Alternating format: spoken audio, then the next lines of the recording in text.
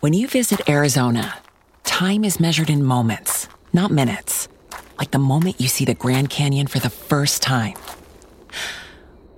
Visit a new state of mind. Learn more at hereyouareaz.com. Welcome back to the big program, coast to coast and border to border on the Starcom Radio Network, 20-plus AM FM stations across the country and around the world. Also, iHeartRadio. John Greenburg with us today. He is a national sports insider, sports historian, and author of a lot of books. We've talked John on the broadcast in the past, and welcoming back to the program John Greenburg. Now, John, we've got a series of topics I want to cover today. First of all, let's talk about Johnny Football. He is going to rehab. Tell us a little bit about this story, John. Well, I think this football community is kind of up to date on it. Johnny Manziel did not have the success that he had at Texas A&M. Rookie year was very rough. Okay, he just didn't come through. He didn't win the starting job, and he made life a lot more difficult for himself by we can sit here and go through all the things he did in his spare time. It just is what I would call self-destructive behavior. Oh yeah. And and the thing that makes it really strange is that he came from a background that most professional athletes do not come from. He came upper middle class. It could even be upper class background because his great-great-grandfather, Bobby Joe Manziel, was a wildcatter, and he struck it big in oil back in the 1930s. And he was also very involved with cockfighting. He would be selling these fighting roosters to people who want to engage in that type of stuff all over the country. And the relatives in Tyler, Texas, they're well known in the community. His great-grandfather was a friend of Jack Dempsey. Jack Dempsey had put money in one of his oil wells, and he and Dempsey were going to put up a 22,000-seat arena, and that didn't really happen.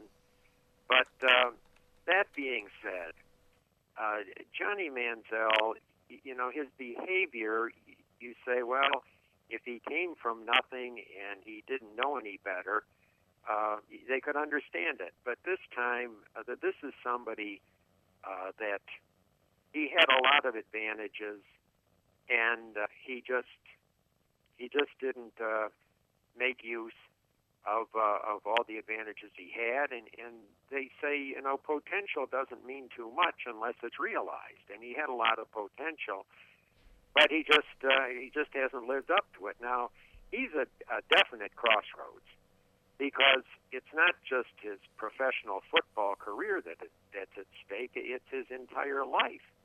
And you don't want to see somebody just ruin everything. We've seen too many stories like that lately. And so, you get into this and you say, well, we hope for the best.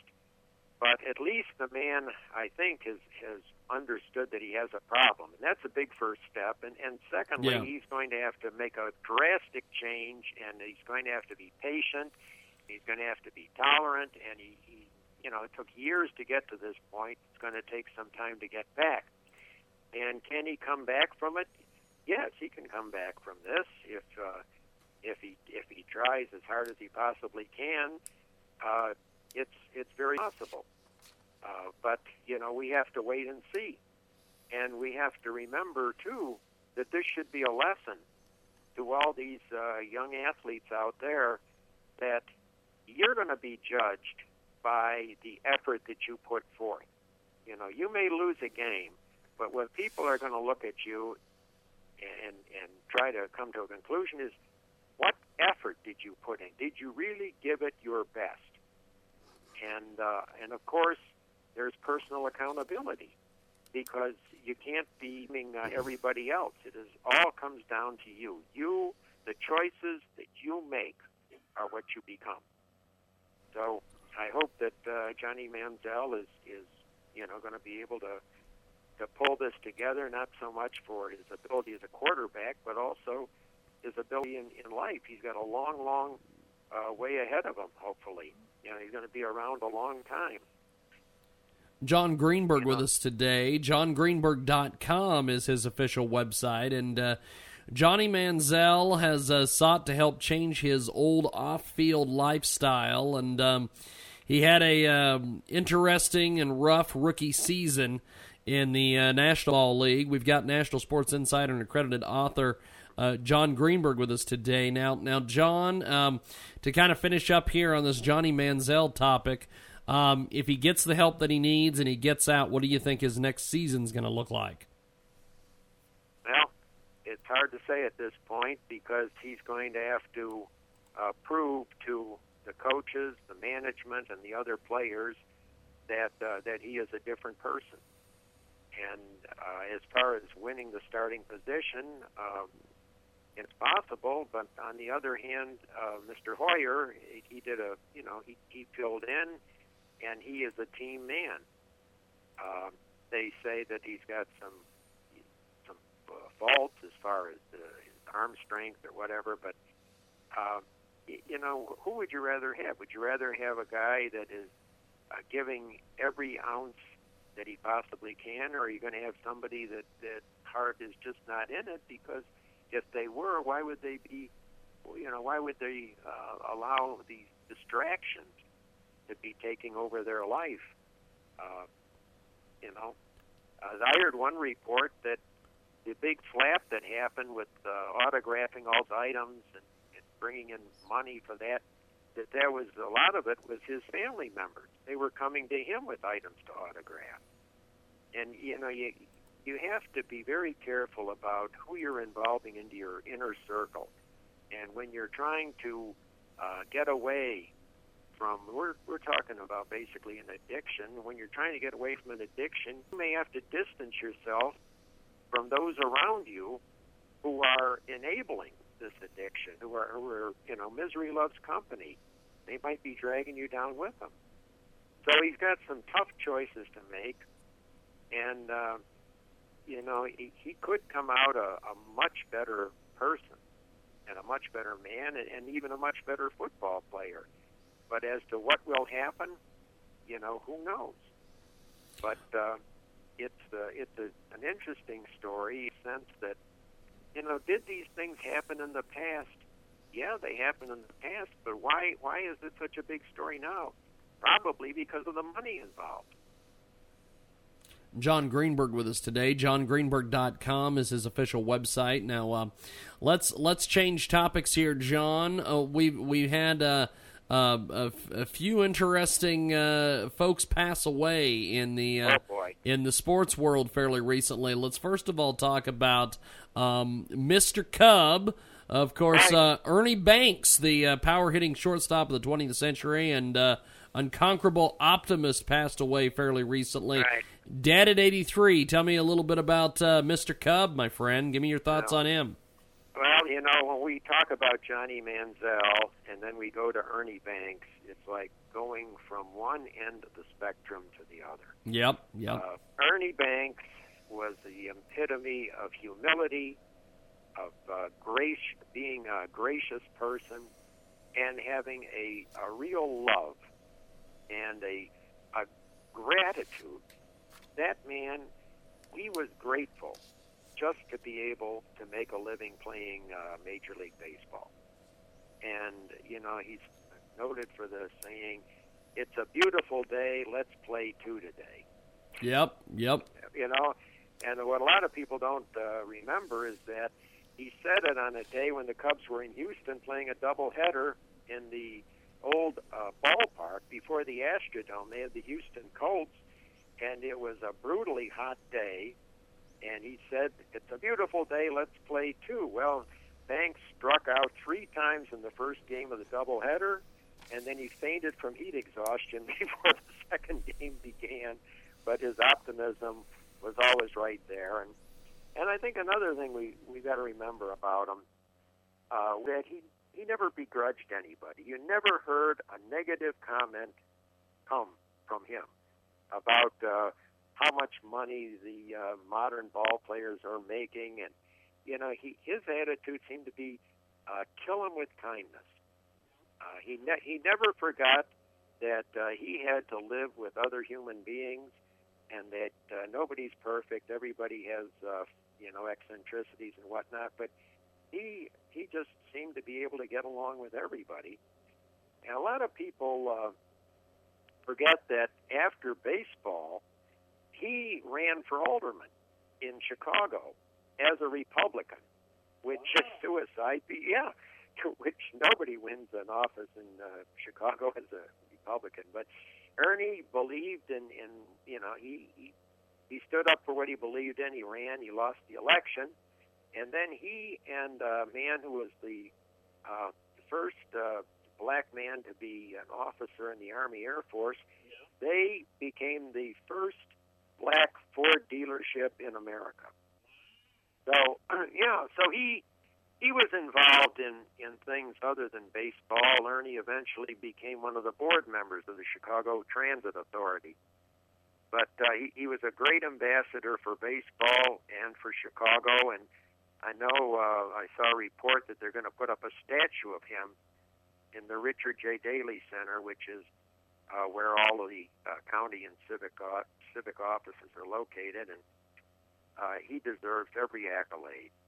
And I think it's sad that people didn't think about Ernie Banks a great deal in recent years until the man passes away, and then that's when you hear all these wonderful things. And maybe some of these troubled athletes like Johnny Manziel would be well advised to start learning about these people and seeking out the ones that are whole people. I think there's a term out there that people should really start to grasp, and that is becoming a whole person.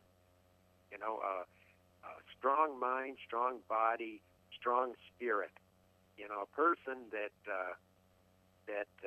stands for things and is principled and are great examples of being human beings. And we're talking about Ernie Banks. He was definitely a whole man. And, we're going to miss him, because anybody like that is no longer with us will definitely be missed. John Greenburg with us today, coast to coast and border to border on the Starcom Radio Network, 20 plus AM FM stations across the country and around the world, talking about a lot of the deaths that have taken place in the world of sports. We just talked about Mr. Ernie Banks, who recently passed away at 83. Let's talk a little bit about another legend that passed away fairly recently, Dean Smith. Right. He built the University of North Carolina basketball team into a perennial national power in his 36 years at Chapel Hill, and became one of the game's most respected figures and qualities that transcended the court. He died on Saturday in Chapel Hill, North Carolina. He was 83. Give me your thoughts on the great Dean Smith. Well, I wrote a biography, The Grand Old Man, Amos Alonzo Stagg. And Mr. Stagg, he could be regarded by some as a saint. And I think Dean Smith is right there with Amos Alonzo Stagg. It's so fascinating to me that Stagg coached a man named James Naismith, who was the inventor of basketball, and Stagg is credited as being one of the founders of basketball. And because of Stagg's great reputation, he was relied upon by people in colleges, universities to recommend men for posts. And he recommended James Naismith to go to the University of Kansas. And Naismith was head basketball coach and dean of men, and he coached a man named Fogg Allen, and Fogg Allen coached Dean Smith. And Dean Smith is, I guess what you would call him, is just a marvelous example of a human being. Michael Jordan said he was my mentor, my teacher, my second father. and he was just a superlative man. He lived his beliefs. He was a voracious reader, and he wasn't just a person reading novels. He thirsted for ideas. He read books on philosophy. He read multiple newspapers every day, read the editorials primarily. He was a mathematics major. A lot of people don't know that. He went to Kansas on an academic scholarship. When he was in high school, he persuaded the principal of his high school to integrate the basketball team so that we would have the best players available. And he was just very, very involved in having society become as fair and as principled as possible. He, of course, integrated North Carolina basketball. He helped to integrate one of the town's finest restaurants. He protested the Vietnam War. He vigorously opposed capital punishment. He was fighting for gay rights. He was really a humanitarian. And I think one of the greatest quotes I ever heard from him was, "You should never be proud of doing what's right. You should just do what's right." And then when you get into basketball, I always thought of Dean Smith as he played football in high school. He played baseball in high school as well as basketball. But he really thought of basketball the way that a football coach does, because he was the man who came up with the idea of how often does a possession end in a basket. And this is the way that all the football coaches look at football, is what does each possession in a game result in? And he also brought in the idea of multiple offenses and defenses, which is another thing that's part of the game of football, but it really wasn't part of basketball until Dean Smith arrived on the scene. And then, of course, he had that four-corner offense to protect the leads. And I worked with Bill Walsh on a project or two, and Walsh had the 2-minute game when you were behind, and he also had the 4-minute game where you would be running certain types of plays and making sure that you stayed in bounds in order to make the clock run so that you would be protecting your lead. So this is one of the things that really fascinated me about Dean Smith was his perception of basketball as being very similar to football, which it was, because it was originally called basket football back when James Naismith put up the beach baskets at Springfield College in Massachusetts. So, I know a lot of basketball fans. They really didn't like that four-corner offense, because you'd have like a 1-point lead. You just let the air out of the ball, and of course it's not likely to happen anymore because they brought in a shot clock into college basketball as well as in the NBA. And so anyhow, I really, as I said before, it's sad when these real giants of life pass away. And Dean Smith, anything you say about the guy, it's going to be good, unless you didn't like the four-corner offense, or maybe you were a rabid Duke fan or something like that. But he was a whole man. Ernie Banks was a whole man. And boy, I sure hope that Johnny Manziel, I hope he becomes a whole man. We've got John Greenburg with us today, coast to coast and border to border on the Starcom radio network. Now, John, before we let you go, give me your thoughts on the passing yesterday, I believe, of Steve Sabol from NFL Films. Tell me about that.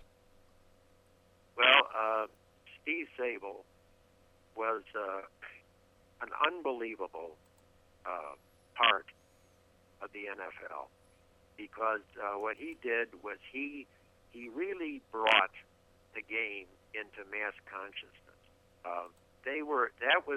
Remember when Howard Cosell was doing the halftime highlights, and maybe you remember when they would have the shows that would go on called This Week in the NFL. Yeah, they would be showing all these highlights, and then they also hired a composer in Germany to come out with this soundtrack, this music that they were playing. Yeah, and it stuck into the national consciousness, and I really think that the NFL owes a big debt to the entire Sable family, and it's sad that he passed. He was afflicted. I know he had a cancer or a brain tumor or some serious problem like that. But as I said, we're talking about real legends: Dean Smith, Sable, Ernie Banks, and I just hope that we're going to have the newer generation, the younger generation, that we will have them stepping up to the fore.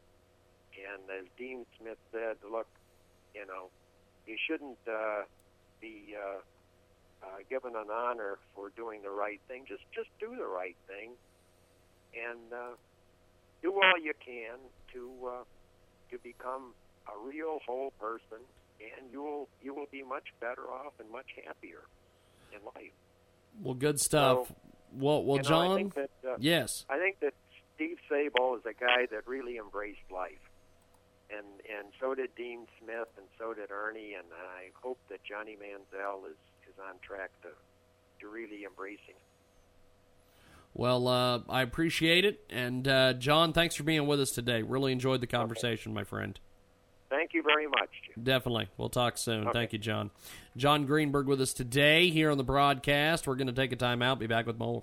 With Lucky Land Slots, you can get lucky just about anywhere. Dearly beloved, we are gathered here today to... Has anyone seen the bride and groom? Sorry, we're here. We were getting lucky in the limo and we lost track of time. No, Lucky Land Casino, with cash prizes that add up quicker than a guest registry. In that case, I pronounce you lucky. Play for free at LuckyLandSlots.com. Daily bonuses are waiting. No purchase necessary. Void where prohibited by law. 18+. Terms and conditions apply. See website for details.